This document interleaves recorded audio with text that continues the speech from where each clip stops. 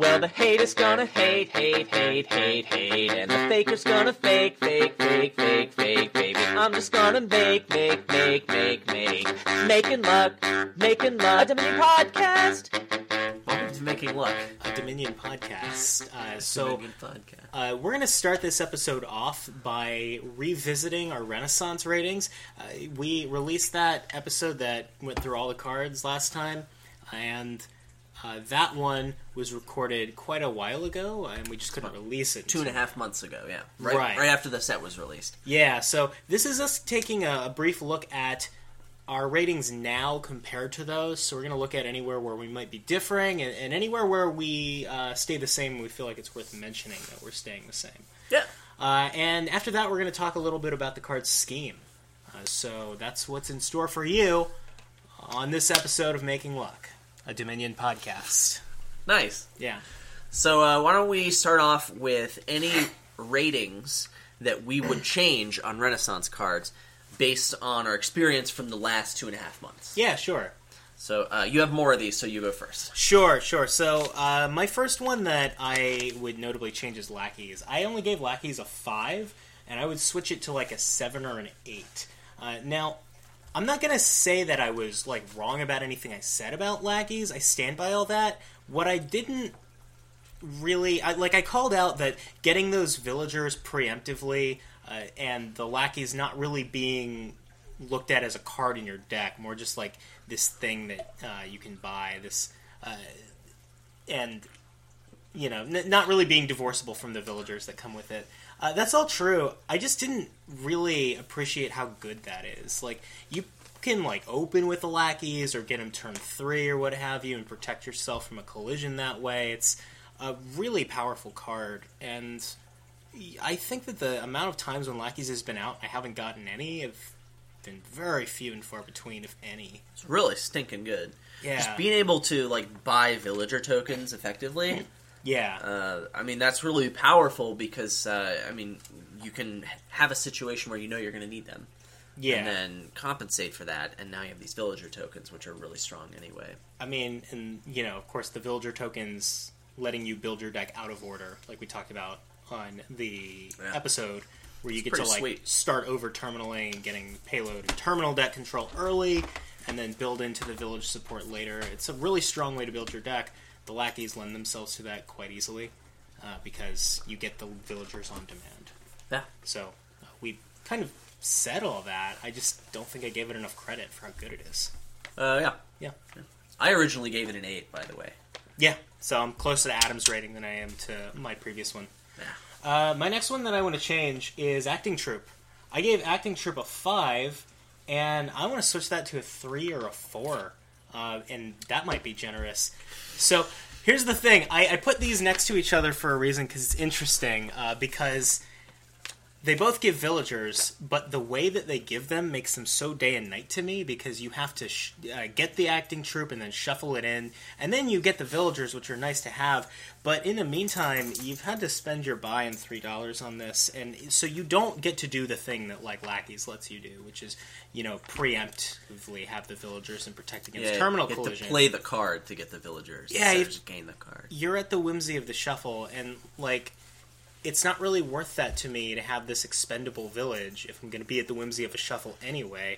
So I actually think that this is the worst village in the game. There was some discussion on the Discord channel with several people, including both of us. Yes. And a few other people. And Jake wasn't the only one arguing that Acting Troop is the worst village in the game. Worse than Native Village. Then we had to define the scope of what is the worst village in the game. And I think it's relevant here because it's not right. bad at being a village, because that's what it does, right? But it's a bad card that is a village, right? And that's what you're saying. It's bad at continuing to be a village, obviously, because it runs out. You have to keep spending money and buys on it, and that's the big problem with it. That's all true of Lackeys too, which I gave a 9, which is funny, 8 or 7 or 8 just now, but. The way that you're doing it makes it so different. The delivery mechanism for these villagers. So, there are some people arguing it's the worst village in the game. I think that's absolutely nuts. The fact that it is a village and, isn't awful at being a village, sure. I can't give it a rating of below 6 for that. because playing more than one terminal action in a turn Yeah. is completely OP, and I can't justify giving it a low rating. That said, if you compare it to other villages, I think there are definitely villages that are just unilaterally worse. Like Shantytown says hi. I think Nobles is a worse card, and a lot of people voiced their disagreements with that. I think both of those are better than Acting Troop, just personally, but Adam has valid points that they're not. Yeah. I mean, we're not... It doesn't matter. One card being better than another card, that doesn't mean anything, right? Let's just make sure we're clear about how nebulous this whole thing is. But I just think... you build your deck differently if you're going to use Acting Troop as a village. This is true. It has different families of support and synergy that it really likes to have, and other cards may not like it. I think Shantytown is a bad card in pretty much every deck you could possibly put it in, except for one copy in a deck full of a bunch of non-terminals. Woo! It's a great village, yeah. All of that is valid, and I do want to point out that even though I'm calling this the worst village in the game, I still can't really bring myself to give it below a 3 or a 4, and that just speaks to how good villages are. Yeah, just villages in the game. are great. Like, even though I think this card is maybe the weakest one in Renaissance, I'm not really sure about that, but I still can't really rate it too low. It is still a village. Right. I think, a lot of these come down to the fact that it's really hard to have a good rating system. Sure. It's universally accepted by everyone. There's going to be an article published on my blog in the next couple days after this podcast episode is published about a little bit of a study I did on what just people think certain terms mean, and one of them is what makes a card good. And you're going to find that there's really no agreement on that one, and that makes the whole discussion we're having, I don't want to say pointless. Well, it's not pointless because the discussion part is important. The conclusions you come away with as to which cards are better, that nebulous. You can throw that out. But the discussion part, the critical thinking of evaluating what these cards are doing in your deck, that's the important part. I'm gonna hard agree with that one. Yeah. So I understand you have a couple to go through as well. Yeah, so I originally ranked Seer, I rated it a 7, and I want to change that to an 8. Basically, I don't know why I rated it a 7. I was like, Seer, I want to rate this the same as Lab, because they're very similar in what they do, and I think they're very similar in power level. Seer has a higher upside, but it can't draw other Seers, and a lower downside. Great, whatever. I think it comes out in the wash enough that they should get the same rating. For some reason, I thought I rated Lab a 7, which is wrong. I rated it an 8, so I went back and I checked my old ratings. I'm like, oh, look, Lab's an 8. I should make Seer an 8. Great. I don't think my opinion on the card has changed at all. Sure. It's just the number I assigned to it, which is yet another thing. It's arbitrary, yeah. I'll agree with that. Like, your reasoning for ranking Seer and Lab in the same breath is sound. If you ask me which one is better, a more powerful card, I'm gonna say Seer, but I'm gonna say it depends on the board. It does depend on the board, but like I understand where you're coming from. Man, they're both such good cards, though. Lab and Seer are really good cards. Yeah. No argument. So the next one I changed is Research. If you remember, I was really high on Research in the episode. You liked opening with it, and I was like, it's orange, raw! Well, I still like opening with it if you're gonna get it. Like, if you're gonna get cards, so you gotta do it sometimes. But raw! I think that you do open with it if you're gonna get it, and I gave it an 8.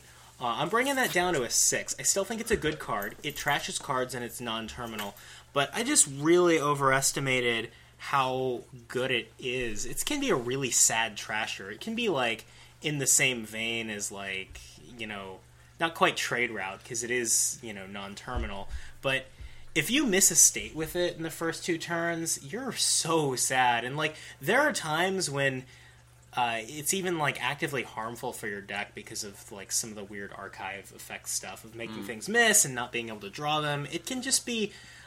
once you have semi-good control of your deck, it becomes a really bad trasher, eventually a liability. Trashers tend to do that, but anyway, I was just way too high on Research. Everything, I think I nailed correctly the role of the card. I just think that I overestimated how powerful that is. Yeah. So, I think I agree with your new assessment here. Yeah. But I think I gave you crap for it last time. I thought Possibly. I wasn't nearly as warm on research as you. I'm glad you're seeing the light. It's good. It trashes cards. Trashing cards is pretty good to do. But lots of things trash cards. Trashing is great. Kind of like villages. Those are great, too. Speaking of trashing, and Adam's going to be happy about this one. Oh, yeah. Cathedral. 10 out of 10. I gave it a 7 originally, and I'm taking that up to a 9. Nice. Which is really the same thing as my 10, right? Right, basically. Yeah, Cathedral's so good. There are so many boards where you lose for skipping it. For sure. If you don't get it, you're going to lose. It's so good that a lot of the time on a 5-2, you just open Cathedral nothing and cry.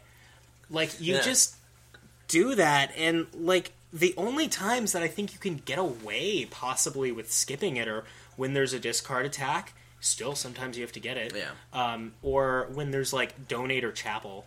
And between Cathedral and Chapel, man, there are pros and cons. I can't tell you which one's better. I can tell you, Cathedral is better. Well, they're different. Yeah, but so they're different in that Cathedral is better. Yeah, that's not entirely true, but it's better. It's really hard to justify skipping Cathedral, and a lot of the time, people have been skipping it on the online, and man, those are just destroy them. Those are just free wins. Yeah. I just win for free because they didn't buy Cathedral. It's really easy to get turned off to the card because eventually you might not have a bad card to trash, and you might have to trash a good card. And it feels bad to do that. Don't get me wrong. But you're However, so far ahead. But you've already won the game.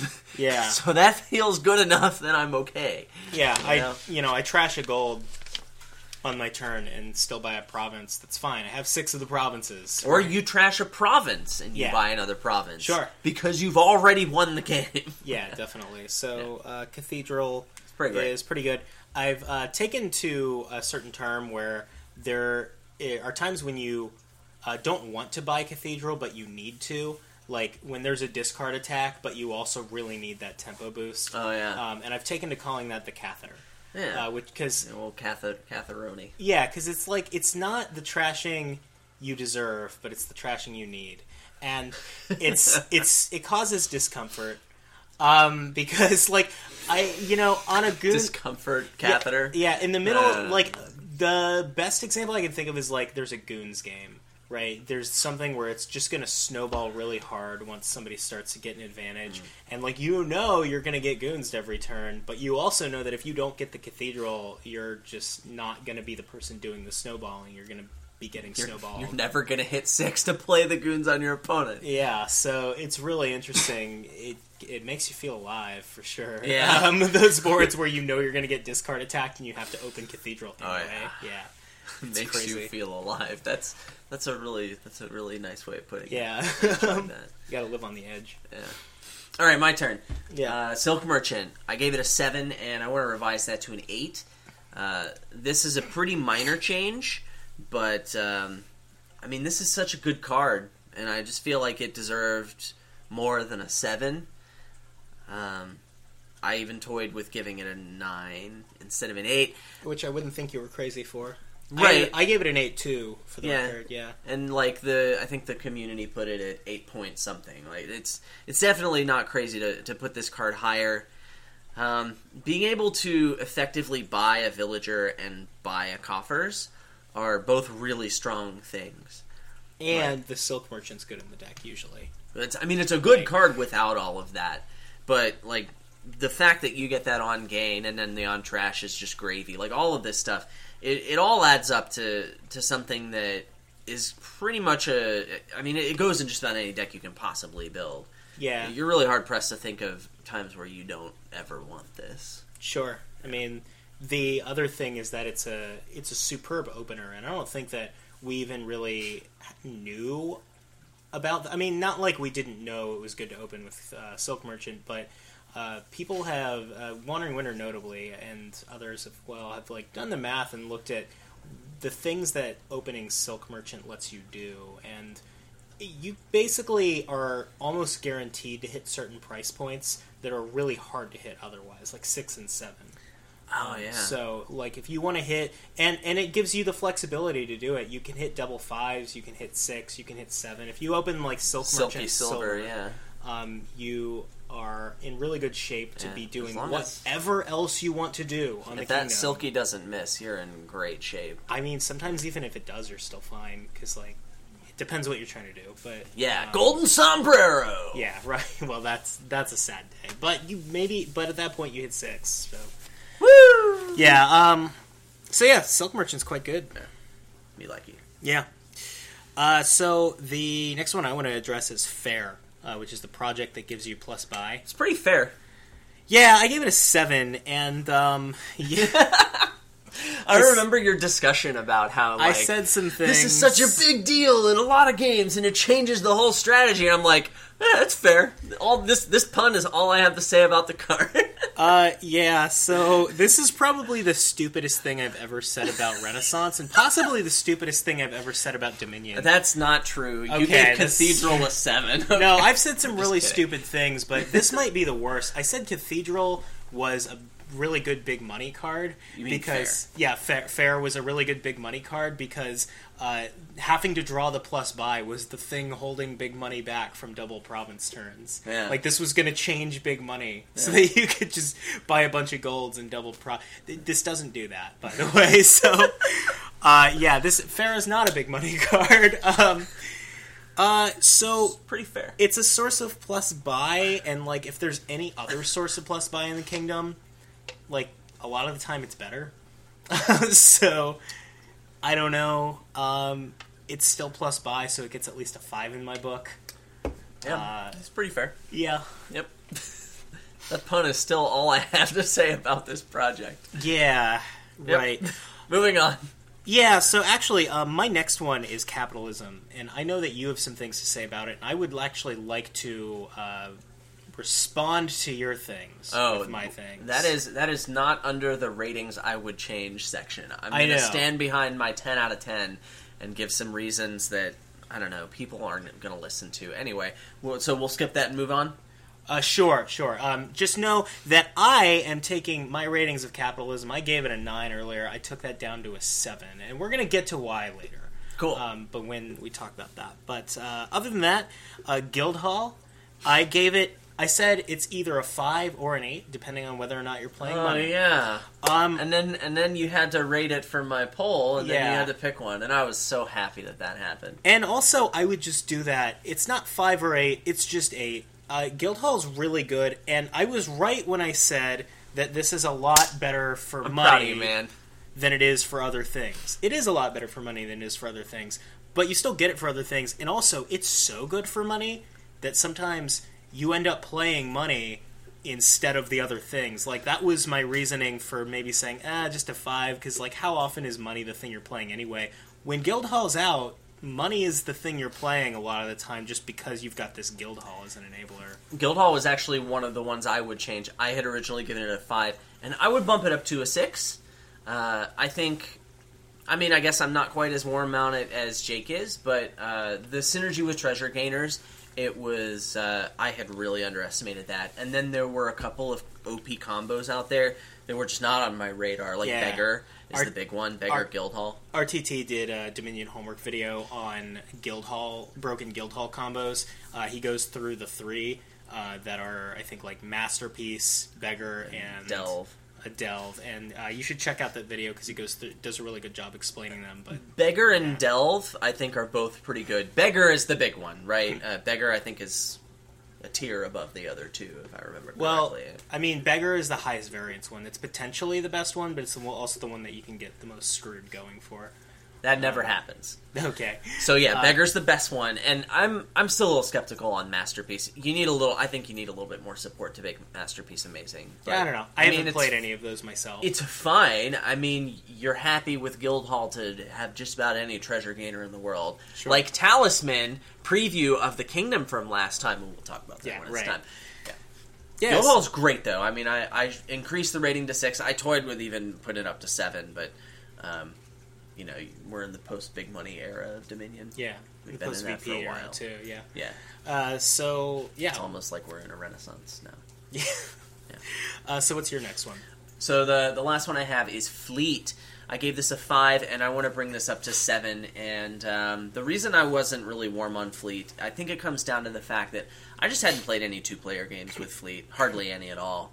And in 2-player games, it's a lot better than I gave it credit for. Yeah. When there are more than 2 players, like a lot of playtesting games I've played with 3 players, Fleet is not great. But I think the ratings are pretty well assumed with a 2-player context in mind. In that case, Fleet is a lot more important. So I moved it up to 7. Most of the time when you find that people are talking about competitive Dominion, they're assuming 2-player. Whether or not that should be the case, that's up to you as the listener. But, like, this is... most playtesting... A lot of playtesting is multiplayer, just because a lot of it's, IRL, there's... The audience for Dominion, the board game, which is like actually why Dominion exists. I don't know if you know this, but you can play it with physical cards, right? And a lot of people buy the physical cards to play with the physical, and those people tend to play with more than 2 players at once. That's a thing that happens. True. Far more people do this than play competitively online 2-player only. It is really easy. We're getting into tangent territory, but I think this is interesting enough. This is a tangent podcast. I mean, it's really interesting. It's really easy for the 2-player hardcore competitive players to forget that we are the minority. And I'm part of that. Like, I forget that people play multiplayer Dominion all the time. I don't really like multiplayer Dominion very much. I will play it sometimes, but like it's really... If you're going to compete, I mean, 2-player is the best format for competitive play. Yes. And I don't think anyone would dispute that except for...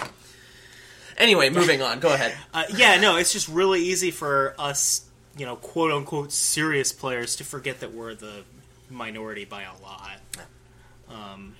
Anyway. Once you get your head out of the echo chamber, there's a whole world out there. When you put the tinfoil hat on your head, you really need to point the shiny side out so the voices don't get too loud. Learn that one the hard way. Do you have any more of these? I do. I'm trying to parse that. Okay, so Citadel. Finally, Citadel. I gave Citadel a 9, and I'm going to calm down a little bit and give it a 7. Don't get me wrong. I don't think... This is kind of like research. I don't think I said anything wrong about it. I think that... It just costs so freaking much, It costs so much, and, it's not quite as powerful. It's really, really powerful. The effect is great. You get this, I think, most games that it's out. I'm going to say most of the time. But in single game games in particular that are rewarding, speed and consistency, there are plenty of times when you just don't have time for it. It should just be a province. It costs 8. Yeah, and even so many. Even in the scope of not single game games where you've got higher payload, there are times then when you don't have time for it too. Because it costs 8. Because it costs 8. That's really freaking expensive. It's pretty expensive, but it's a really powerful effect. So 9 down to 7. You're not always getting this. You're just usually getting it. Yeah, on the huge. Yeah.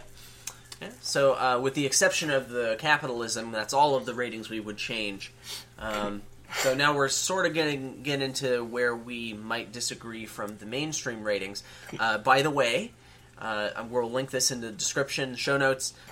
Just published an article on the Wake Up Meeples blog where I presented the results of that poll, the Renaissance cards revisited. So you can check that out, and you can see how the Renaissance cards stack up with each other, how opinions have changed, and then also... how they compare with all of the rest of the cards, if that's something that you're interested in doing. Yeah. Disagreements, capitalism, let's get to this. Yeah, okay. I gave it a 10 out of 10. Mm-hmm. And just for context, most people, when they first looked at capitalism, were all on board. They were like, 10 out of 10, this is absurd. Yeah. It's amazing. And then as we played more and more of it, people are like, wow, sometimes this just doesn't do a lot. Yeah, and the community's opinion of this just fell off a cliff. It's going to 5 or 6. It's sometimes you get this. So right now the new rating is it's got a mean of 6.4, median of 6. So that's where the community's putting it. 6, right? Maybe a little higher than 6. I'm going to stand by my 10 out of 10.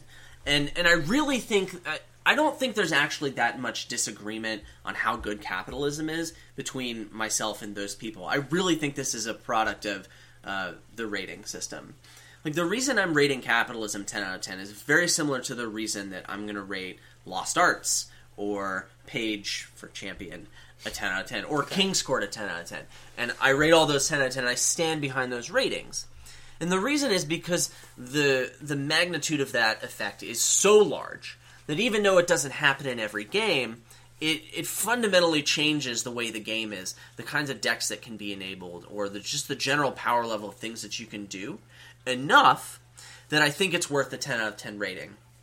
So, and the other nice thing about those 3 cards that I mentioned, I guess Page is a 4th card, but all these things I would rate a 10, is when it's not good, it's pretty obvious. It's pretty upfront about the fact that, I know what kind of synergies I want. You can look for that at the start of the game. Actually, and you can see it's there or it's not there. I want to give some real kudos to the online client for this one. You can, in particular on the client, you can right-click capitalism, and it shows you all of the cards that work with capitalism. Like all the cards that it makes into a treasure if you buy it. Oh, so that's really nice. That's a really nice feature with Never done capitalism that before. implementation. Yeah. So, like Adam said, really obvious, especially if you're playing online, because you can click it. Yeah. Yeah. So yeah, I mean, I'm going to stand behind the 10 out of 10, but really, I mean, I never said you get it every game. There's probably, like, a terminal card that turns into a treasure. I think it was in, like, I mathed it, and there's, like, you can expect 80% of games to have a card that's made much better by capitalism. And so, like, over half of the time, it seems like that's going to be useful enough that it's worth getting. And I think 5 is just an absurdly low cost for it. But So, I agree with everything Adam's just said. However, except for one thing. I also think that capitalism is just weaker than I thought it was.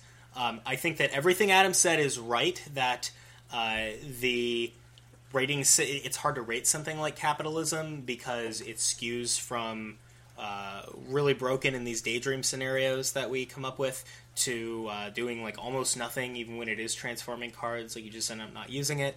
And it falls. my grand marker is a treasure. Woo! Yeah, right. And it falls everywhere in between. I just think that having gotten enough games at this point, having gotten more games with capitalism under my belt, it just skews weaker than I thought it did most of the time. There's still, like, I end up getting it pretty often, but there are times. But usually when I get it, I could have skipped it too, and it would have been reasonable to skip it. So I don't know. It's fine. I take it from 9 to 7. Everything is right about it being really weird to rate, and like the rating system's not necessarily agreeing just in the ways that we're talking about these cards. But I also think it's weaker than I let on. But like, we can have a conversation about it though. Right. And as intelligent human beings with the ability to move the air in between us to communicate, It's like a superpower. yeah, Yeah. like as mature adults, okay, as adults legally in the eyes of the law, yes. we can have this conversation and then figure out what we actually think instead of looking at the number and then saying Adam is an idiot because he rated capitalism a 10 without listening to what I'm actually saying about the card. Okay? In my mind, 10 out of 10 makes sense. I can say Adam is an idiot for other reasons later. And but I first am an we have to idiot for other get reasons. into capitalism. But that has nothing to do with capitalism. Right, yeah. But Don't blame capitalism for Adam's failure. Yeah, Thank you, Jake. Yes. It's about time more people said stuff like that. yeah. But yeah, the conversation is what's important. And Sure. that's why we have Making Luck, a conversation podcast. Dominion Versation A podcast. Dominion Versation podcast. Yeah. Yeah. Yeah. So yeah, that was capitalism. Yeah, Anything else to interesting. say? Not on capitalism, though. Sure. So let's do the next one. My next disagreement is Pageant. The community's rating of this is now 5.73, median of 6, so they gave it a 6. And I'm sticking by my rating of Pageant as a 3. I understand that there are some decks that can benefit from this, and sure, that's why I didn't give it lower than a 3. My personal experience has been pretty sad. I think the time when it's the best is I have $4 and I want to buy a Coffers, and I can do that once per game. Woo! So like good decks, they don't waste money, and I can build my deck to not waste money. Okay, And that Pageant's statement. not good there. That statement is the same as you have to spend all your money every turn, though. That is not what I said. But that's a similar statement. You said good decks don't waste money, In but like big money, okay, sure, that wastes a lot of money. But good decks that draw a few more cards, okay, they do that less. sure. I could get on board with that. I mean, Whenever you have 6, you should buy a gold. No, I'm kidding. yeah. Now I wouldn't give Pageant a 6. I also wouldn't give it a 3. Oh man, it's kind of hard to. If only there were numbers in between. Yeah, too bad. That sucks. Yeah. All right. Well, So, yeah. So this one, I have seen people rate this quite a bit higher, and I kind of see where they're coming from, but I give Experiment a 4, and I stand by that. I do think that Experiment is a card that is really easy to do, like, absolutely nothing with. Like, you remember when Dominion first came out, we talked about the Village Idiot, the guy who just bought a bunch of villages. I play a village, draw a village. Play a village, draw a village. yeah, those villages are great. Yeah, and they're not doing anything. It's really easy to be the Experiment Idiot. And, like, you can... I've seen so many people do this. They spend all their time just buying experiments and then playing them, and, like... They're moving their deck along so slowly in terms of like what they're actually doing. So you really have to have a plan for this card, this experiment, and like in terms of the actual value you're getting out of that buy, usually it's better to have a permanent improvement to your deck. Now, don't get me wrong, there are times when I am fine with just buying a crappier version of Expedition. And that's where I think Experiment shines, is when it would just be Expedition. The other time it shines is when you're just swimming in gains, right? You've got a bunch of plus buy, or you're playing a bunch of workshops or whatever, and then the experiment's a lot more reasonable because you're not ready to shove a bunch of stop cards in your deck. There's nothing else you could use to permanently improve, so like the experiments are fine. But man, it is so easy to just be bad with experiment. Like it is so easy to just accomplish nothing. So I remember we got in like a really long argument on Facebook about like comparing Experiment and Expedition. Yeah, right. And like I think it's crazy that he gave Experiment a different rating than Expedition. I think that Expedition's a lot better than Experiment. They're the same thing. No, yeah, here's the thing. I also think, but for the same reason, I think that Lackeys is a better card than Acting True. Like you have to shuffle it in, and like you have to and then play it. Like it's Expedition's just functionally different the way that Lackeys is from Acting True. That is really not true. Like the difference between Lackeys and Acting Troop is like huge compared to the difference between Expedition and Experiment. I mean, you just look at the first few letters of each word. It's right there, Jake. I don't know what your problem is. This is true. I think 4 is a little harsh. I think I give it maybe like a 7 or something. And there may not be that much disagreement there. I think he's being a little harsh. I think it's the same frickin' thing as Expedition. It's not always worse, and we got in this argument, and then we just got tired of arguing. Yeah, right. This is it's also like something neither of us cared about enough to continue. I got tired of arguing about it, and then we Yeah. stopped arguing about it. It was good. It was a good time. But yeah, so maybe 4 is a little harsh. Maybe it should be a 5. I don't know. I do think that I have seen people play with it badly enough that it skews it down to 4 for me. But and I played with it badly myself too. Like I'm not immune to this. But yeah, happens. No worries, man. So my next disagreement was innovation. The community gave this a 7.5 or an 8, and 7.5 median, 7.5 mean, 8 median, and I stand behind my rating of a 5. Innovation is a cool, flashy effect, but at the end of the day, its upside is +1 card, +1 action, at most once a turn. And innovation, I think, is the worst out of all the projects that can potentially give this to you, like pizza or something else.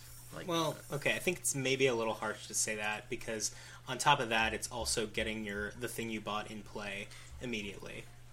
So, like yeah, it's like it gave you an action to play it and then drew the card and then made you play it right away. So it's actually worse than +1 card, +1 action. But, like, it's not if that card wasn't in your deck. So, like, +1 card, +1 action didn't give you a chance to play the card that wasn't in your deck. Sure, so if what you gained is something you want to play immediately, sure, that can be good. I mean, it can do some nice things. I think its use is fairly narrow. I think it's really expensive. I really don't see how you can... Like, I just don't end up getting it and having it be all that great. So it has some other uses besides Minturn gains. Like, you buy an attack card, you get to play it right away. You buy an orange card, it's in play right away. Well, yeah, I mean, you buy any kind of... reserve card, whatever. Yeah, any kind of thing that isn't totally worthless in the buy phase, and there's a decent number of them. And I'm not saying innovation's worthless, but it is $6 in a buy. You have to hit that and then start doing cool things. And the effect is, at best, a card in action. I don't think it's nearly that good. I give it a 5. I stand behind the 5. I rated higher, but none of that's crazy. Yeah. And then my next disagreement is Silos. The community gave this a 5.67 with a median of 5. I gave this an 8. I'm standing behind my 8. Silos is amazing. Like, this thing speeds you up like 2 turns in the beginning of the game, just like getting past all these coppers. In the absence of really strong early copper trashing, I think you just have to get this. And I think people are still sleeping really hard on it. I mean, maybe they're just not using it properly. I don't know why people don't give this a really high number. Silos is amazing. It could also just be that the people rating it are used to really strong copper trashing, because there's a lot of that in the game at this point. A lot? Yeah, there's a decent amount of... I mean, I'm not saying you're wrong about Silos. I'm not. I'm talking about a card you can open with that trashes more than 1 copper in a turn. I would, then consider not getting Silos. Sure, it depends. I mean, I want to trash my estates first, man. I do too, definitely. Give me a Silos on turn 3 or turn 4. Yeah, so Silos Steward. I could even open with it, and then get a $3 trasher. Yeah. No, Find that Steward, man. It's really good. It's quite good. The downside is it hampers your economy for your early buys. Right, that's the reason you might not want to do it. Is either there were 2 other things you wanted to buy that were more important, or you weren't going to make a whole lot of use out of the Silos effect just because you needed to be spending your coppers throughout the first couple of shuffles. So when you say that, what I'm hearing is it can be easy to buy Silos at the wrong time. Yes, if I open with Silos. Copper is one of the best cards in my deck. So the other thing I open with better be really stinking good, and what that really means is it better be trashing estates. Yeah. But trashing estates is really good for your early game economy. It is. That's true. So I can cycle through all my coppers, but at that point, copper's very quickly the worst card in my deck. So I'm the case where you open Silos is taken care of, and then as long as you don't get it so early that you're passing up an important buy to make your deck better, don't shoot yourself in the foot with it. But if you don't shoot yourself in the foot with it, you're fine. It's going to give you this really powerful effect. It's going to cycle you back to playing all your cards more. It's super great. The other thing that I would say that people don't maybe get as much mileage out of Silos as they could is they think that they always have to discard all their coppers all the time. It's just think about it. All the time. Well, just think about it before you discard all your coppers. What's left in your deck? Are you causing a shuffle? What are you buying this turn? What could you draw to make the turn better? Stuff like that. So. Silos is not something you get a lot of mileage out of being on autopilot for. Here's a hot take. All right, all these people, they think that Silos is bad. They're just not skilled enough to use it. They haven't achieved my higher consciousness. I'm so good at Dominion. I've seen the light, and they're all missing it. Yeah. Silver is better than copper. Yep. Nice. Figured it out. Yeah. Okay. So I want to get into mine here, and this is one. What do people rate Villain? What's 55. The average? What's the average rating on Villain? It's 3 or 4 or something. Okay, so I put Villain at 6 in my original ratings. Yeah, and I'm gonna stand by that. That maybe not 6, but here's the thing. Villain is getting so much hate. This is the most underrated card in Renaissance, Villain is. Now, don't get me wrong, it's one of the weaker cards in Renaissance because Renaissance is such a strong set, but it says attack on it. Yeah, that's And, really important. Like, don't get me wrong, the attack is going to whiff early on and going to hit estates. The attack is going to whiff late in the game and it's going to hit provinces, whatever. In the mid-game, that attack is non-trivial. If there's no other attack, a lot of the time it's just worth doing because it's annoying to your opponent. And here's the thing, +2 coffers, it's a really strong benefit. Yeah. It's so good for so many things, not the least of which is money. Like, a lot of the time, even without the attack, even if you just took the attack off of it, this would still be your terminal of choice, like in the Kingdom if you can only play one. So, man, you're insane if you are giving, like, Villain a 3 or whatever. Villain's at least a 4 or a 5, and for me, it's probably a 6. Anything that says attack on it, it's really tough for me to give it, like, lower than a 4, under any circumstance. If you play an attack every turn, it's not going to whiff every single time. Yeah, it's going to whiff sometimes. That doesn't mean it wasn't a good card for the deck. God, +2 coffers is really good. Yeah, and playing attacks on your opponent Yeah. is also really good. So, I mean, look, 6 is maybe a little high for it. I'll give that I'm being generous, but man, people are way too down on this card. Yeah.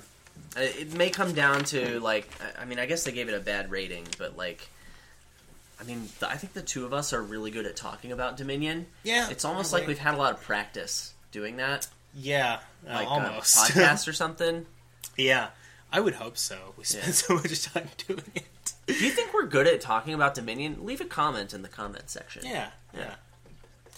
Yeah, so I have a So- couple more disagreements. Improve, I gave it a 4. The community gives it roughly a 6. I think the main use case is like non-terminal $4 cards, or like when I really just wanted to open with 2 4s and I get Improve as a consolation prize. The extra utility, like, it needs village support. It's really tough to use. I've never seen it in a game where I was like, wow, look at all the cool Improve things you can do here. It's like, it's never been impressive to me. I've had the cool Improve things in like heavy Renaissance games, like Silk Merchant Improve is obviously like a baked-in synergy that's for the set. It's supposed to But be like, really how good even is it? It's pretty good. Like, it's usually worth opening Silk Merchant Improve for. I mean, it's Unless you want to trash cards, Yeah. or do other stuff. do anything else that's good. Sure. Yeah. Or like get a silver instead of your Improve and hit 5 or 6 or 7. Like, I think that opening's good because of Silk Merchant more than Improve. Probably.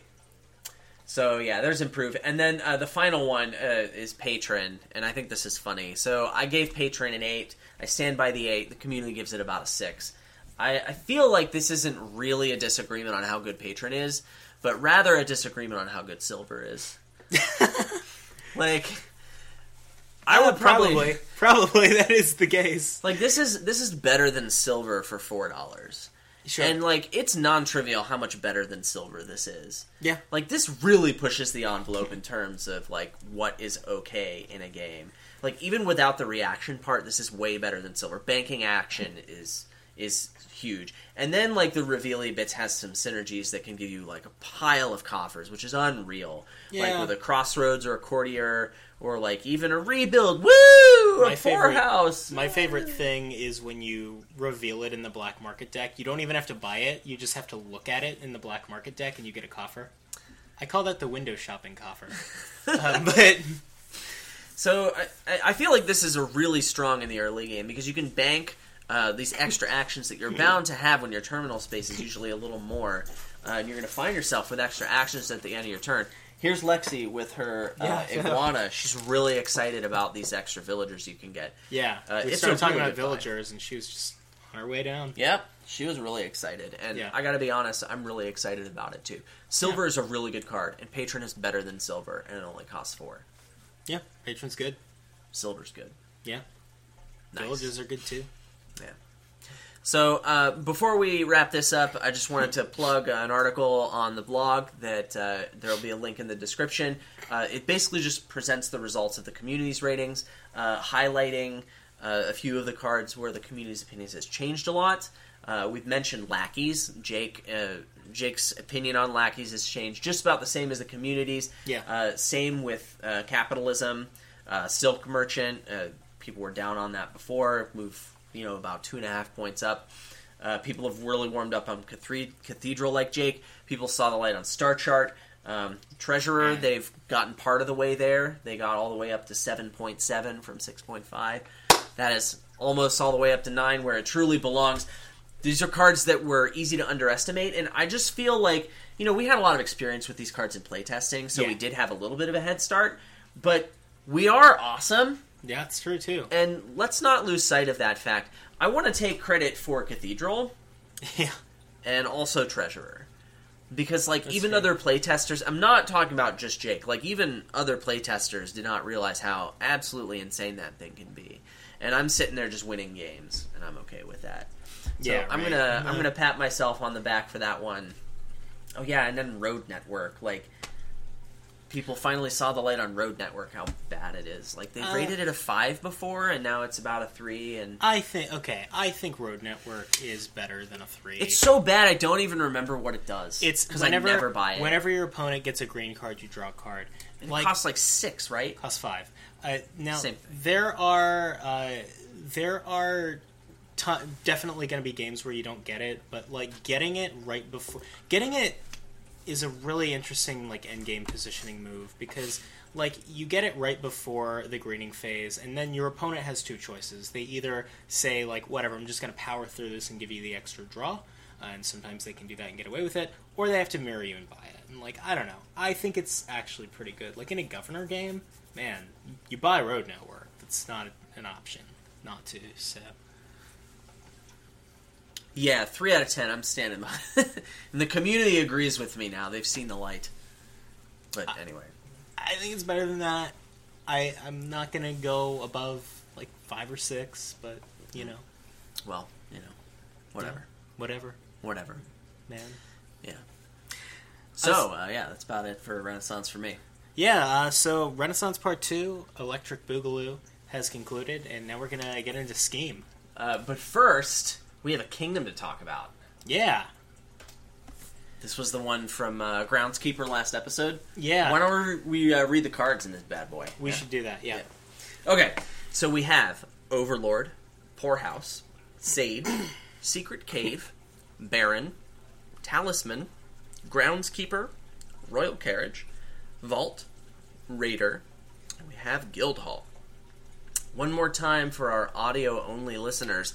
Overlord, Poorhouse, Sage, Secret Cave, Baron, Talisman, Groundskeeper, Royal Carriage, Vault, Raider, and we had Guildhall.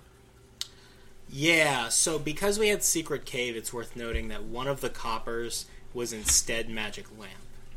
And that's the only way that you can trash a card on this board. Yeah. Trashing that lamp. Yeah, this is true.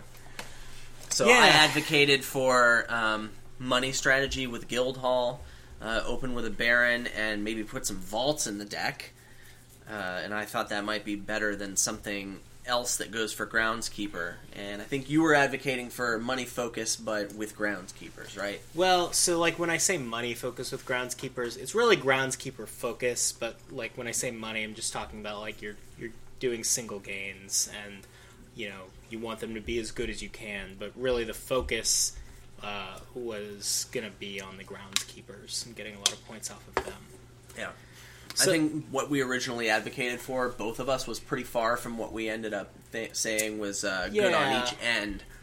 Yeah, I'd agree. So when we had a session, we played several games, and eventually I was warmed to the idea of not really putting Vaults in the money deck, but rather a lot of Talismans, because of that synergy with Guildhall. You can get a bunch of treasures, get a big stack of coffers, and become a real threat to just pile all 8 provinces and end the game relatively quickly. And you do that at about turn 18 or 19. It was pretty consistent that turn 19 would be the turn where be the 8th that province. gets the 8th province, yeah.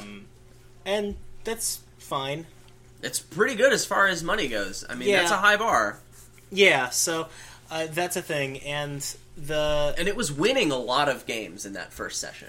It was, and then we kind of figured out a better way to build the Groundskeeper deck is what happened. So I just want to point out that I could have said, money was right, I was right, I win this one, check the box, and we could have been done. And I was like, you know what? I want to fiddle around with Magic Lamp. I want to fiddle around with this Groundskeeper build.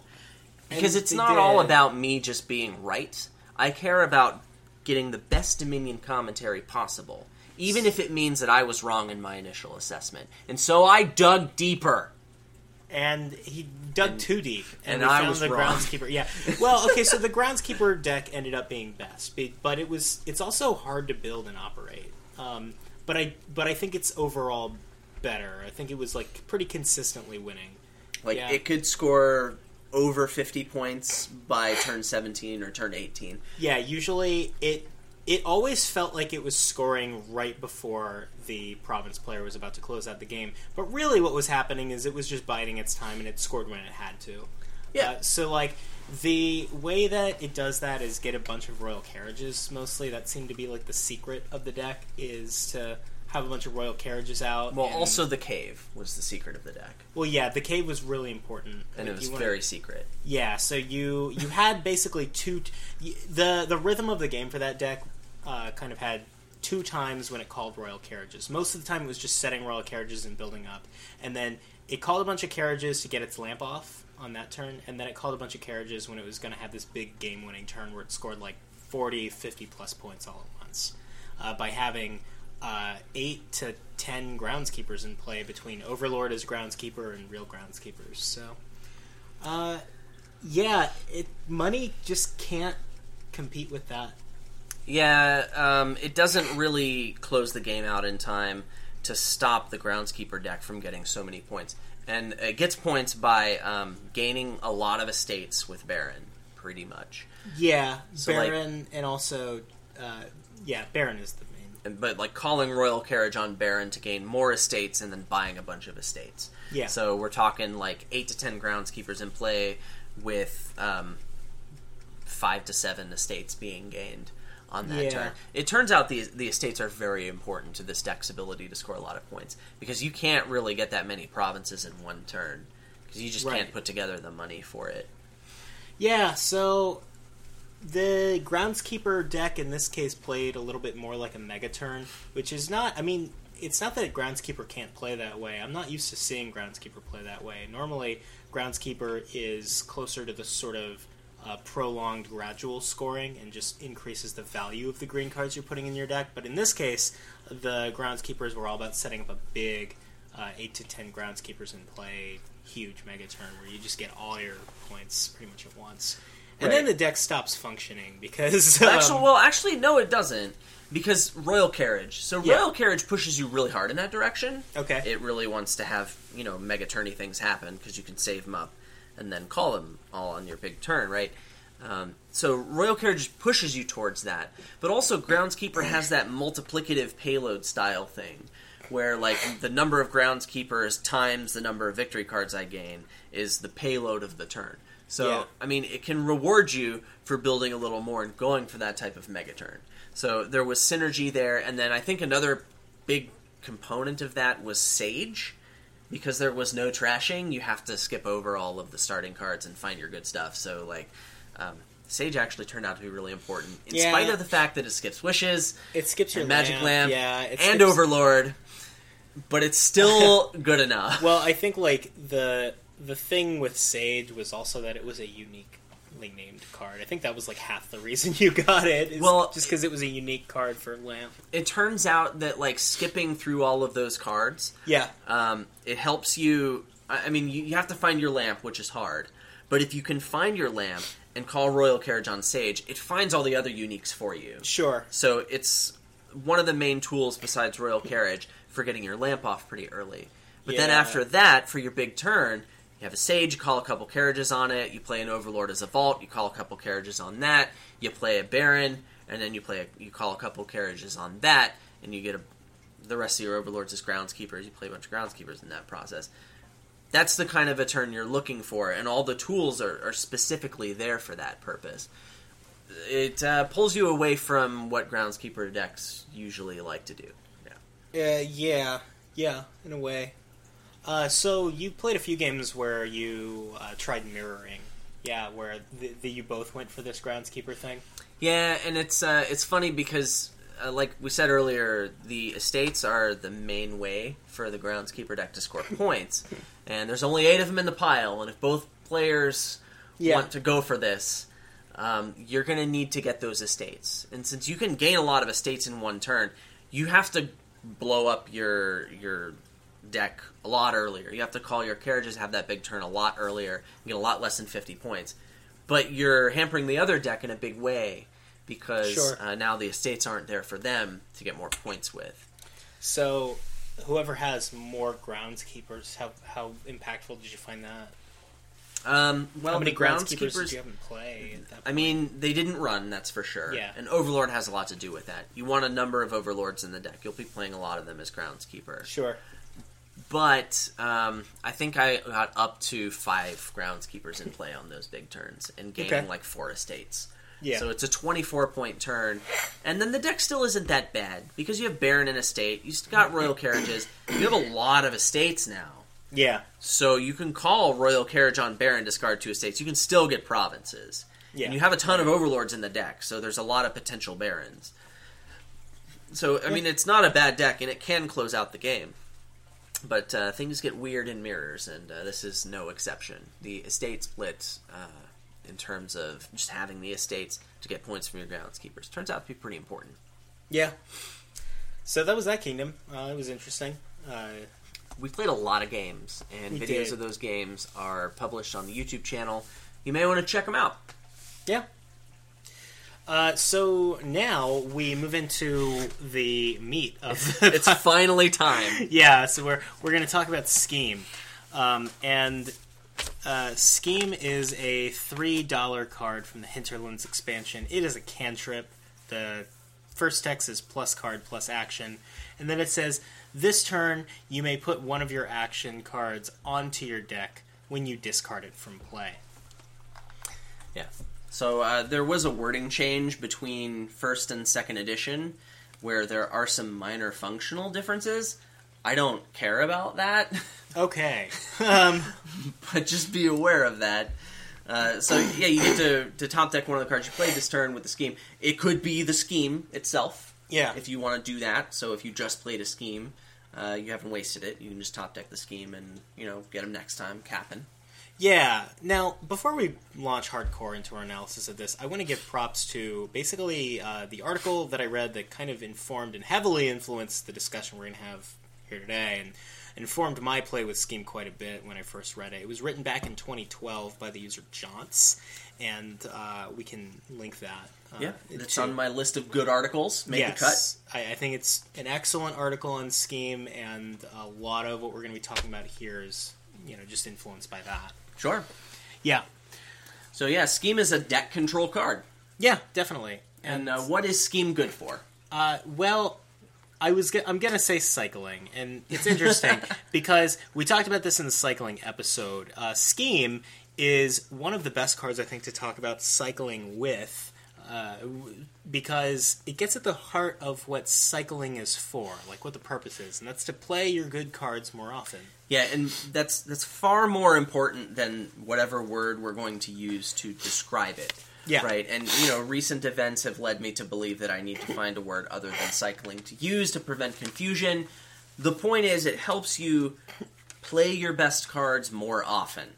Yes, so that's the purpose of Scheme, and how good the Scheme is of course going to be how well it helps you do that. So, what would you say about Scheme in terms of when you're picking it up? So, I think the Scheme has very different roles depending on how much of your deck you're drawing. If you are not drawing your deck, or you're not close to drawing your deck, Scheme's function is very, very different from the case where you are drawing your deck, or you're drawing most of your deck. And I think Scheme provides value in both cases. Oh, yeah. Like, the Scheme is really good in both times, and for me the metric is, are you shuffling every turn? And that's kind of what I mean. It's very similar to what I said. Right, it's how much are you... And so, like, the Scheme, when you are shuffling every turn, is doing something that's more of a guaranteed kickoff, so to speak. It's putting the cards on top that help you have a good turn. And the Scheme that, before you start shuffling every turn, before you have really good deck control, is basically helping you functioning as an extra copy of the cards you really want to be playing. Yeah, so I want to dive a little deeper on each of those. Yeah, definitely. So why don't we do first the one where you're not drawing your whole deck? Yeah, Sure. so first off, this is always pretty much the case at the beginning of the game. And Scheme is a totally fine opener. Whenever you're opening Scheme, this is the case. You are not drawing much of your deck, and crucially, a couple of the cards in the deck are much, much better than every other card in the deck. So the resource of time is your shuffle. Time gets measured in shuffles, and your good cards are measured by how quickly you can shuffle them back in. Right, and Scheme in the best case can help you break that rule by allowing you to play your best card potentially more than once in a particular shuffle. Yeah. So you're getting, up to twice the value out of that card because you got to play it twice as often. Right. You open Scheme plus card X, and then you ideally draw the Scheme first, and then you just scheme the Scheme until you line it up with card X, and then you scheme card X, and you play that again. So you're, at least for that first shuffle, theoretically getting twice as many plays as you would have. Sure. It's not quite twice as many, though, right? Yeah, so this has some upsides and it has some downsides. So let's address those. Among the upsides is Scheme only costs 3. So if card X, I just want to... Can we just call card X Mountebank? Sure. I think Mountebank is a pretty good example. It's a card you want to play when you're probably not going to be drawing your whole deck for a while. Yeah. And you want to play it a lot. It's much better than the other cards in your deck because it craps all over your opponent. Sure. I think most attacks fit into this category, except for discard attacks, which are a special case. We'll get back to it. So yeah, but Mountebank costs 5. And if I don't have 5, and I want to play Mountebank more often, maybe I have 3, and I can get a Scheme, which helps me play my Mountebank more often. So that's an upside to Scheme.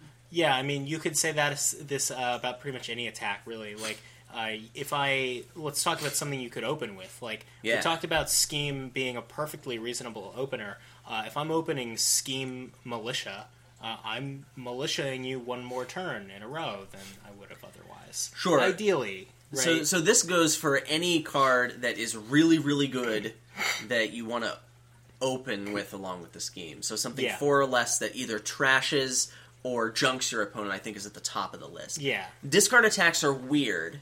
They are weird, yeah. Because if I have... The idea is I can buy more and more Schemes. And now I have like 3 or 4 Schemes, and that can really help me play my one card every turn. Yeah. Now, it's worth noting that we're talking about these cards that give you a lot of value on the first time you play them per turn, right? Like, we're talking about things like attacks and stuff. Terminal cards fit this really well, yeah. Terminal cards, but we're not so much talking about cards that you want to play like multiple of throughout the turn, just because a lot of the time you're comparing getting the Scheme to just getting more copies of this card.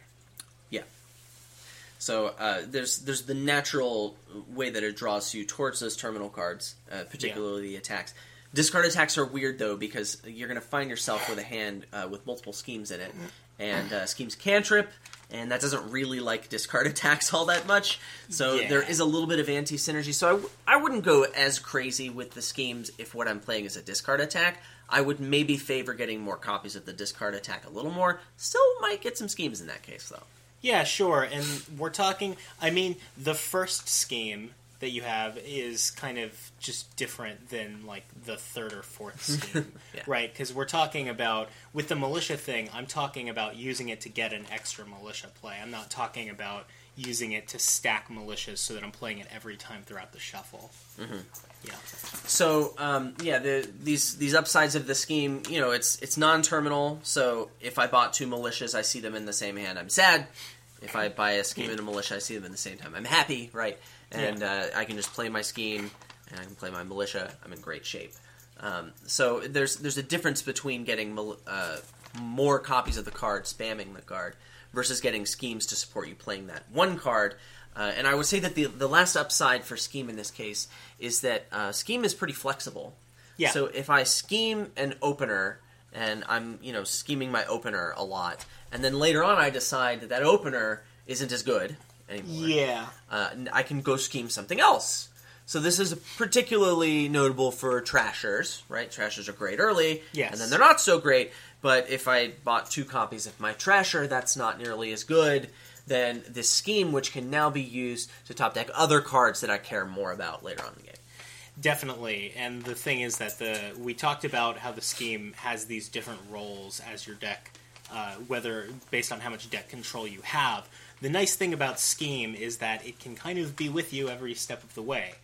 You get it early on, so it's filling this first function, and then it transitions as your deck improves to this secondary function. It's competent at both. But it does have that flexibility. Yeah, and definitely. that's a reason why you would pick it up over more copies of the cards you just want to be playing a whole bunch of. Yeah, so like when is scheme bad for this? Like when is this bad to be pursuing scheme for this reason? So we already mentioned a couple things. First, it doesn't really do much for playing multiple copies of that good card in the same turn. Exactly. So like you're Usually non-terminals. You're not really caring so much about scheming a bridge or whatever. I mean, I care about the first one, but if I want to play multiple bridges, Yes. Scheme doesn't help me do that. Right. Right. Exactly. Terminal or non-terminal, although I guess it's easier to play more than one non-terminal in the same turn. That's what definitely. non-terminals are. Another downside is you kind of have to find that scheme first. So we've been talking about this in the rosiest scenario. Yeah. Where, you always draw your scheme first. Well, that doesn't always happen.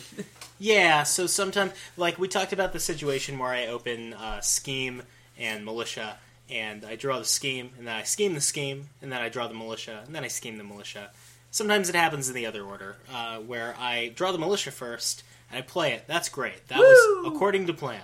And then next turn I draw the Scheme, and then... that would have been better if it was a silver, huh? Yeah, it would have been better if it was a silver, but then I scheme the Scheme, and I keep doing that until I find the Militia, and eventually I play the Militia again. Woo! But but at that point, it's kind of like the Scheme missed the shuffle in a way. Well, it did. It missed the shuffle. So if it had been a second Militia instead, then I would have just gotten to play it more. It wouldn't have had that quote unquote missing the shuffle effect, because if you get them out of order and you're comparing the Scheme to just a second copy of the card, then if you get them out of order, the second copy of the card ends up being better. Yeah. Right, so there's a number of different ways that the shuffle can be timed with either turn of, I draw my Scheme and I scheme it, or I draw my Scheme with my thing and I scheme the thing. You can effectively get less plays out of this by certain things missing the shuffle. And when we say less, not less as if the Scheme weren't anything, less than if the Scheme were just another copy of the card instead. So the worst case in this situation is I've played my Scheme and my power card, and then I scheme my power card, and when I do that, that's the turn when I shuffle. Yes. So even though I've schemed it and played it twice this shuffle, now it's missed that shuffle, and I'm unlikely to draw my Scheme at the top of that shuffle because I had to discard it. Yeah. And so now I'm going to have to go the entire rest of that shuffle without the card, when I would have been better off in this case, right? That's the worst case. And so a lot of times you don't have control over that, and you're at the mercy of effectively a coin flip for having this bad thing happen to you where, the Scheme didn't really do anything for me, or it's going to not do anything for me for several turns. But then if we're talking about this card being a terminal, the other coin flip you could take is opening with two of them and just hoping they don't collide. So it's kind of just pick your poison.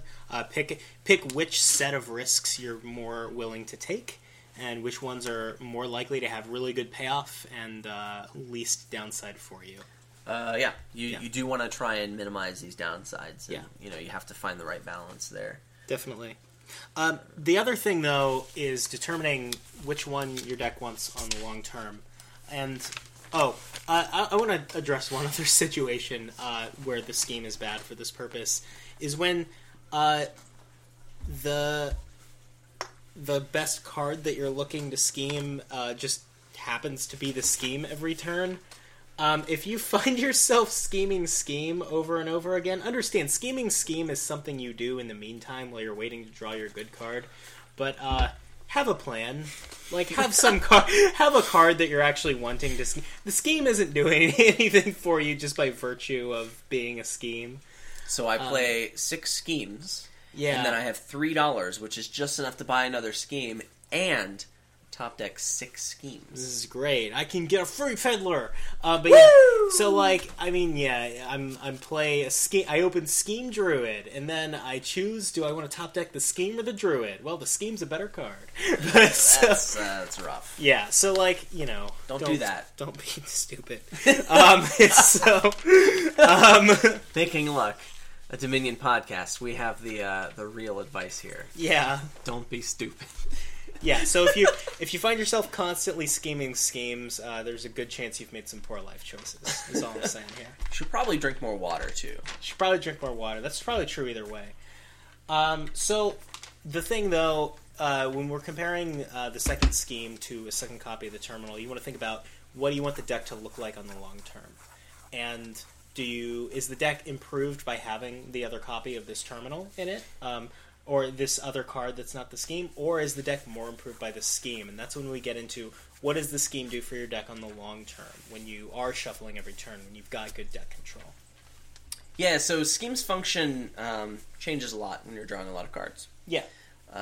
If you're drawing your deck, that means you're going to play all your schemes every turn.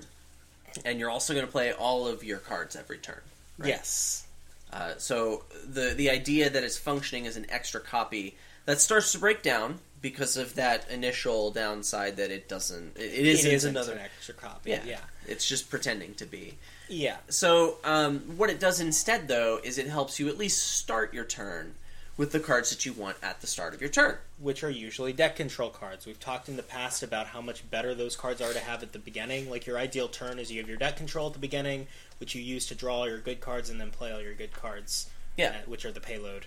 And, so I want to scheme my deck control cards, and specifically the draw cards. Yeah, the cards that are part of what draws me more cards, increases my hand size. So that could be villages and then a smithy, or I could top deck my labs, or maybe I could top deck a warehouse because it lets me see a lot of cards or something like that. So these are these the world kind of is deck your oyster. Yeah, whatever deck control card you want, whether it's the rare component or the thing that just helps smooth out your draws, that's what Scheme does for you. And Scheme is really, really good at doing this. Yeah, so we talked about drawing your deck. So, like, clearly you have enough deck control to do that, but you don't always... Like, this is good in decks that are maybe not going to draw themselves if they get a bad hand, right? Like, you've got... There's always the idea that with 5 smithies and 5 villages, you draw your hand of 5 smithies and you boned. Yeah.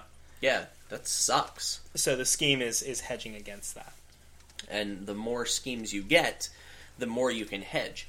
So, in that deck, I get 1 scheme, I probably top deck a village. But if I get 2 schemes, I can top deck village and smithy. Or we come back to that, like, if you've got if you've got like 3 villages and 1 smithy, you top deck the smithy. Whereas if it's the other way around, you've got your 2 smithies and 1 village, you top deck the village. You have the flexibility, like we mentioned earlier, to just top deck whatever card is rarer for you, whichever one is gonna be more likely to give you the good turn. Yeah, and I want to say that another strength that Scheme has in this situation is the fact that you get to play the card on every turn, but you also still get to see it at the top of each of your turns. And this effect is actually pretty unique to Scheme. There really aren't other cards in the game that do this. I mean, yes, I know Herbalist does it, and woo, it could be a crown, and maybe I care. I mean, like Alchemist does it to yourself in Borg. Sure. But, like, Scheme is kind of the only thing that lets you do that with whatever cards you need. Yeah. And that's usually much more powerful than other ways that you can achieve that same effect of having deck control cards at the start of your turn. Because a lot of them don't let you play it. Like if I'm going to use Courtyard to top deck a card, like a village or something, so I have it for next turn, that means I couldn't play the village this turn. Yeah, or I'm going to... That sucks! Or I'm going to secret passage it, or set it aside with gear, or whatever. So if I'm going to have so many villages, or draw cards, or whatever, then I'm able to afford to, like, draw my whole deck, and then not play one of these, and spend the resource to top deck it. That means I've usually really, really overbuilt. Yeah, I mean, we talked a little bit about overdraw and I think a lot of the things that we talk about where it's okay to build into overdraw just for reliability's sake, these are things that you can use Scheme instead for. Yeah, like, I mean, you can do that. You can overdraw and you can top deck a card you don't need.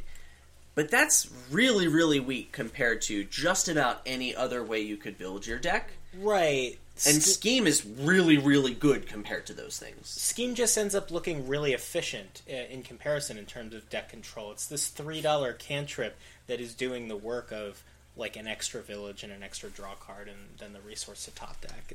And also, like, what if those villages are empty? Or what if that village is really expensive? Yeah, right. Like, Scheme just gets better and better when those comparisons are made. This is true. The other kinds of decks that Scheme is really good for this purpose for are decks that are relying on really powerful control cards that have a variable effect based on when you draw them. So I'm thinking about, like, King's Court or City Quarter. Things that, like, if you find those at the right time in your shuffle can basically guarantee that you kick off and draw your deck. But if you draw them at the wrong time or with the wrong hand, you can, not really have the kind of turn you need to kick off and make your deck all it can be. The Scheme can keep the reliability of something like your King's Court, City Quarter, or what have you. So there's a family of cards. Shepherd is kind of something you could talk about in a different way. Yeah, like there's a family of cards where you would put more copies of that card in your deck, not because you need them to draw more cards, but rather because you want to increase the chances you start your turn with one. So City Quarter is a great example. Yeah. More examples of this are Scrying Pool, Okay. Council Room, or Hunting Grounds. Like, you can put extra copies of these cards in your deck with the intention of not playing all of them, just so I make sure I find one of them. Yeah, definitely. And that can be, the best way to build those decks in some situations. But all these cards are expensive, right? City Quarter costs 8 debt. Hunting Grounds, Council Room, they cost 5 and 6. Scrying Pool costs a potion, right?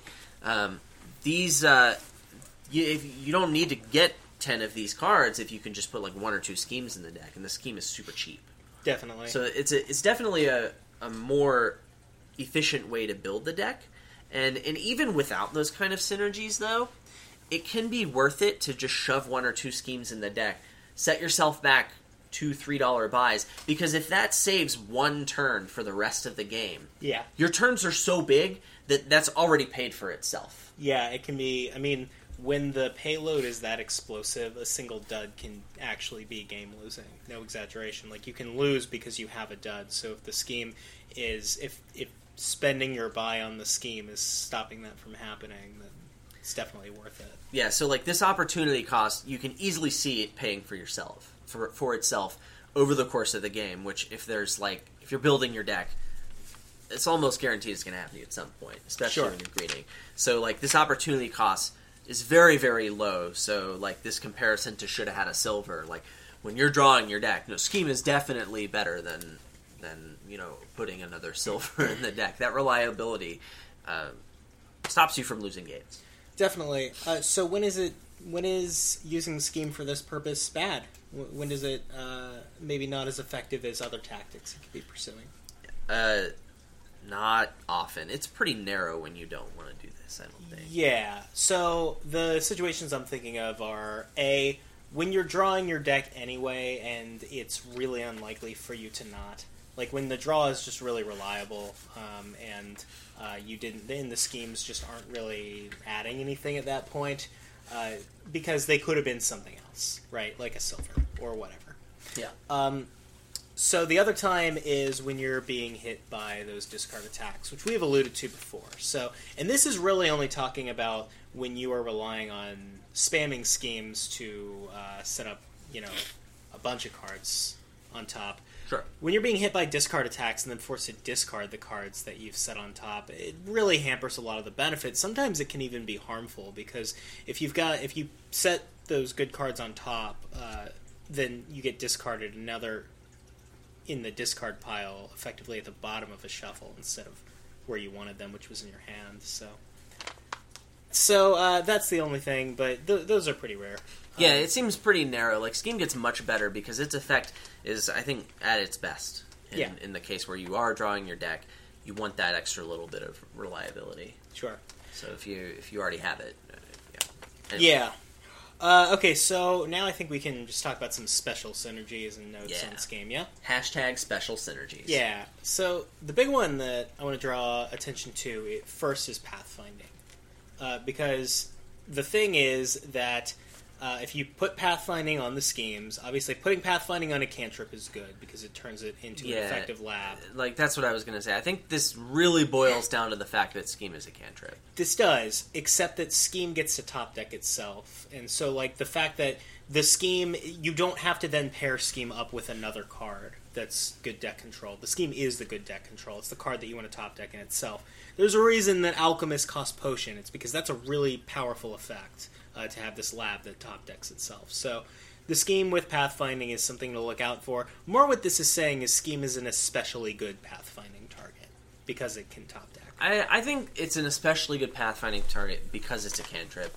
Like, you can scheme other things too, and once you've schemed like 3 labs or whatever, the utility of that is a lot less. Sure. So maybe I would rather be scheming other things and put my pathfinding token on something else if it's more appropriate. Yeah, that's fine. It's a matter of what you want a bunch of in your deck that usually is non-terminal. Yeah, right. I mean, that's it's a valid point, and maybe it is mostly just to scheme being a cantrip.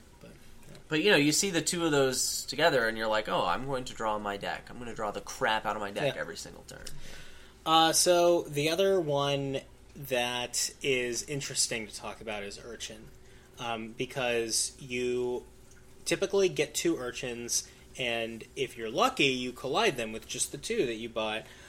But that's asking a lot. So, usually you need to get Urchins number 3 and 4 or whatever. Option number 2, you get the Urchins with a scheme instead, and you just scheme the Urchins, and that gives you twice as much likelihood to collide them.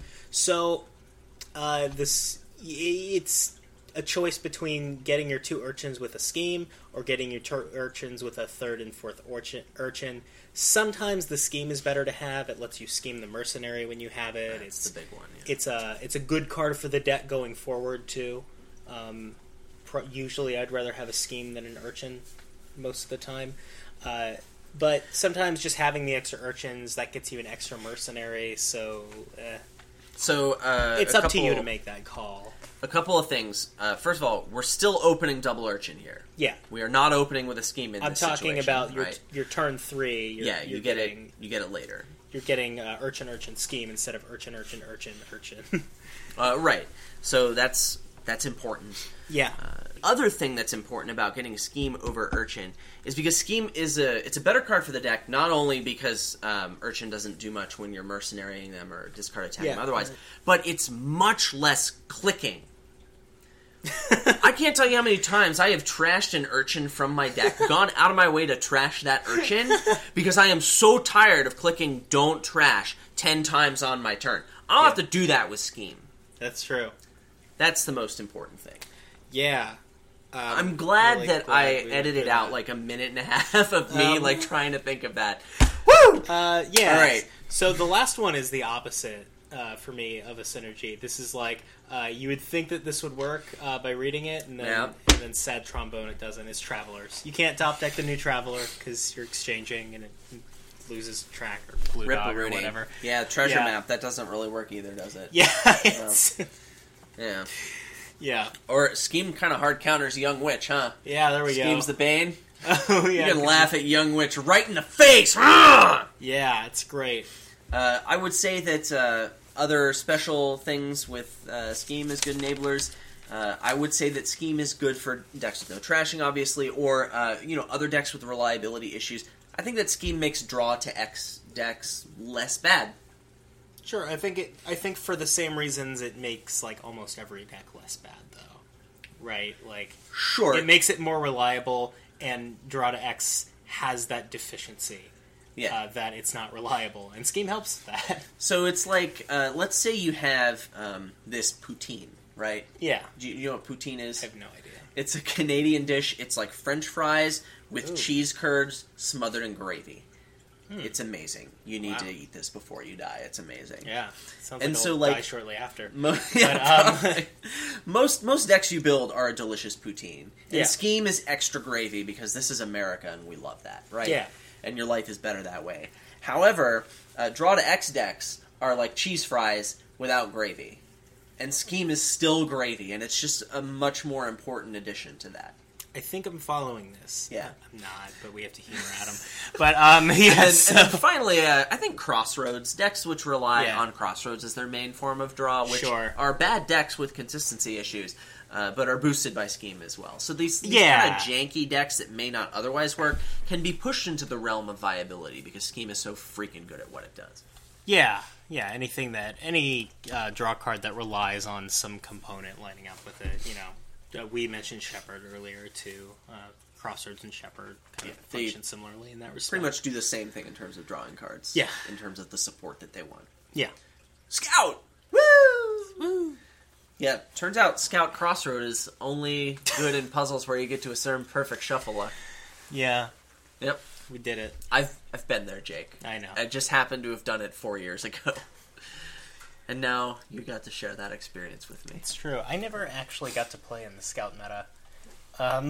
You know, it's... I mean, I have it. It's over there. That's all right. I can put some sleeves on it. We can force Scout into every game. Well, you can design a kingdom where you get the Scout. You know, on GoKo, if you played the Intrigue campaigns, Mm-hmm. those were basically all kingdoms designed to make Scout good. It was really weird. It's like Scout is the only card that's worth Ironworksing here. I think I'm going to get a second Ironworks so I can get more Scouts. Like, it was really strange. Well, I have lost to, I have lost to Scout because I designed a kingdom to make Scout good as you can do all this and Scout will still be bad, and I accidentally made Scout good. Whoops. Yeah. I hate it when that happens. Yeah. Oh, it's just the worst, man. Nobles and mill. Yeah. Nobles. Such a good village. Yeah. Nice. Nice. So, do you want to talk about a kingdom? Oh yeah, we're not done yet, are we? The scheme in it? Yeah. Yeah. So, we have a kingdom that has Scheme in it. We're gonna play that kingdom. It's got some cards in it. Yeah. I'm gonna read those cards. Nice. It's gonna be in an order. Cool. All right. So this kingdom has Duchess, Farmer's Market, Sheem, Steward, Conspirator, Mountain Village, Necromancer, Patron, Counterfeit, Scepter, and 2 projects, Pageant and Piazza. Once more for our audio-only listeners, we have Duchess, Farmer's Market, Scheme, Steward, Conspirator, Mountain Village, Necromancer, Patron, Counterfeit, Scepter, Pageant, and Piazza. So, this is a kingdom where you have Scheme, and Scheme is good. Yeah, scheme seems pretty decent. This is the hard-hitting Dominion commentary. Yeah, so all the components that you want are pretty much here. You have a village, you have draw, there is plus buy. I guess you don't have an attack, but there's an extra stack of VP and Farmer's Market if you really need to. So there's all the ingredients for the recipe of, I want to draw my deck this game. Yeah, and not just I want to draw my deck, but I want to, be in a really good spot because I'm drawing my deck. You usually are. Drawing your deck is great. It is really great. Yeah, Scheme is great in there, yeah? Yeah, I mean, we're looking at... I think that to draw your deck, you're mostly... I think you're looking at more than one province per turn. Yeah, I mean, you don't have to commit to that, obviously, but I think that you can do that. And I think key to that is going to be the Conspirator split. Well, Conspirator's a great card for the deck. It has that natural synergy with Scheme. Yeah. You can top deck 2 schemes every turn, and then all your Conspirators will be turned on forever. Nice. By the way, that's garbage. The reason Scheme and Conspirator have a synergy here is because you can top deck a village which conspirator is much happier with? Anyway, Right. I mean, yeah. Sorry, I had to get that. No, you're good. I mean, in effect, they're not that different in this case. But what are you opening with here? So you want to trash your cards. I'm going to get a steward. This seems pretty obvious. The steward is non-negotiable. Yeah, like on a 5-2, I mean, sure, I'll get the counterfeit and I'll move on with my life. But otherwise, I'm getting a steward. The other thing you get with your steward, I could see second steward being okay. Yeah. I could see patron being okay. And you had advocated for a scheme opening, and I think that's worse than both steward number 2 and patron. Nice. Okay, so I like scheme steward over steward because I have collided stewards too many times, and I'm not ready to be hurt again. So, like, I understand that the 2 stewards is potentially trashing a little faster, but it's not trashing that much faster than scheme steward, and I don't have that horrible risk of colliding them. I understand that colliding the stewards isn't that big a deal because, you know, you're just trashing that turn anyway, but It's unfortunate here, though. it is. Like, if I collide stewards and I open double steward, yeah. I wish that was a scheme. Like, there's no question I would be much better off if that was a scheme. And if it doesn't, then you potentially thin a little faster if you had gone double steward. I still like the scheme steward in this case, though, because the scheme is a decent card to have in the deck anyway. The second steward is too, but they're both the same for me, and I like the guaranteed prompt trashing rather than the potentially lightning fast trashing. So I think lightning fast trashing is important here. I do too. The draw is not super strong. Steward is the only way to increase hand size, other than that delicious pizza, which needs lightning fast trashing to work at all. Yeah. So, I think the trashing is important. Also, you want to get to that point where you're just shoving conspirators in the deck. Yeah, the conspirator split is, I think, going to be pretty important. It'll help whoever gets more conspirators. It's definitely a good card to have a lot of in the deck. Yeah. So I think I like Steward more than Scheme Steward. I think there's something to a Patron Steward opening, though. Okay, what's that doing for you? Helps you get to a counterfeit pretty early, which is great for the deck. It helps you save up a couple villager tokens pretty early, which is also pretty nice. It's fine. I want some villagers in my life. It's going to increase the reliability of this deck, along with Scheme. I'm probably going to want maybe a scheme or two in my life, but having some villagers for the hard times, right? It's going to make me feel good. And a patron's a fine card from the deck. I actually should see if there's any way to reveal patron here. Ooh, Duchess. Wait, no, it doesn't say reveal. That's the story of the reaction from patron. You would think it should work. But no, it doesn't. Patron's reaction is disappointment. And anyway, I'm a little salty about that. Wait, there's pizza! There's pizza. We did it, guys. We did it. Nice. Okay, so are you Scepter Patron combo? Woo! So what else is going on this board? Is the idea just to trash down and play conspirators and a counterfeit every turn? I think Farmer's Market's great here.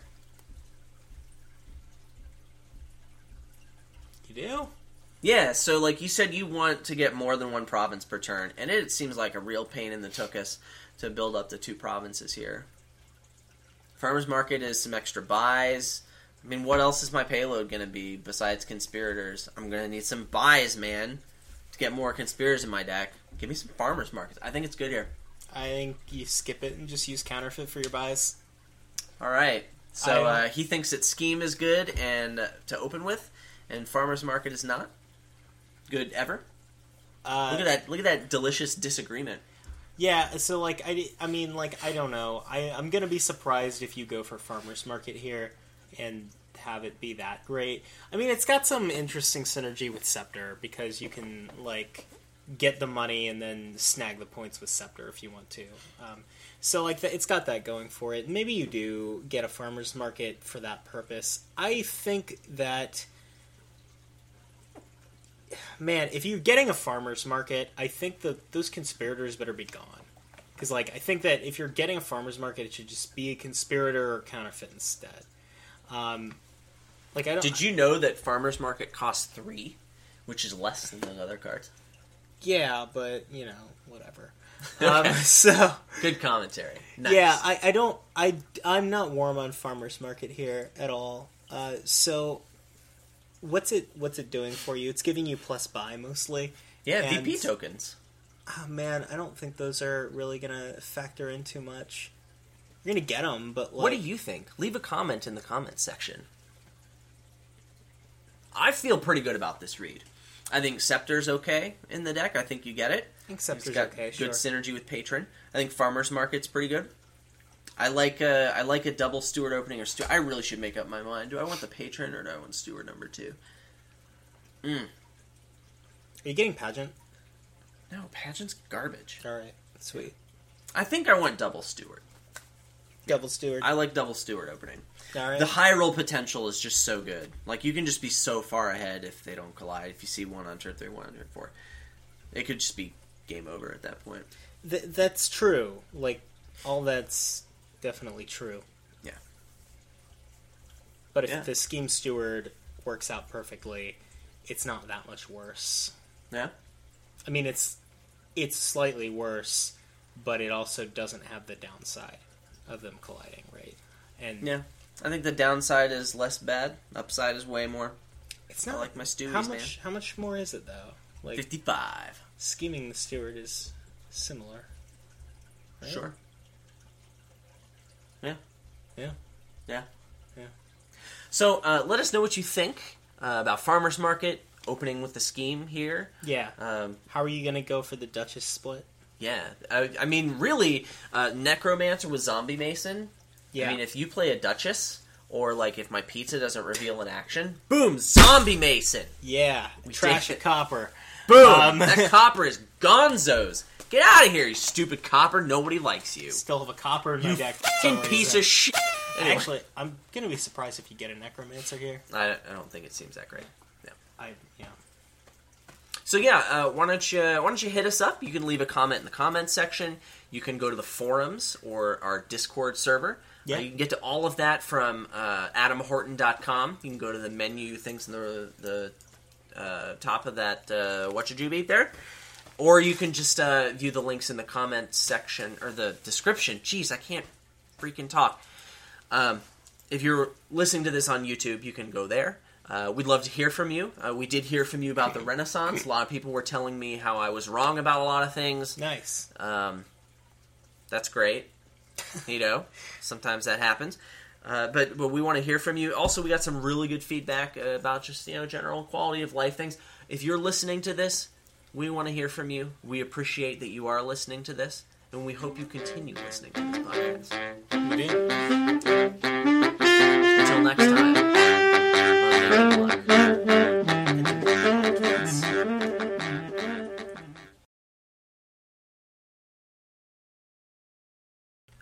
Anyway, so I've been holding on to this for a long time. Okay. Like, I've had this picture since before the baby was born, and I've just been constantly forgetting about it.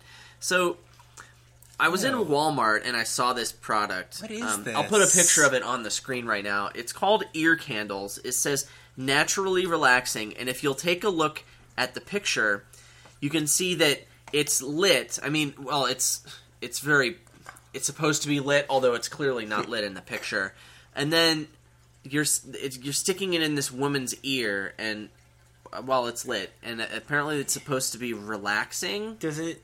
Okay, so it's not. So it's regular synthesized wax, not It's organic handcrafted wax. beeswax. Okay, so it's not like It's just, I mean, it's it a looks candle like you just a put in candle. your ear, and this looks like a hazard. Like, are you supposed to go to sleep with a lit flame attached to your head? I don't know what this is for. I'm really confused, but like, I'll go to Walmart and like I'll see this because the box is really tall and it's Yeah. on the top shelf, so it's just sticking above everything else, and it's like ear candles, and like the packaging is completely unhelpful. It doesn't tell you what it's good for. It just says naturally relaxing. I would offer to raffle these off, but I feel like we're gonna get sued if somebody dies using them. If, So I don't if wanna... anyone can tell me what they're for and sign a waiver, Yeah, then we'll give you some. In the We'll say raffle you won the prize. raffle. Yeah.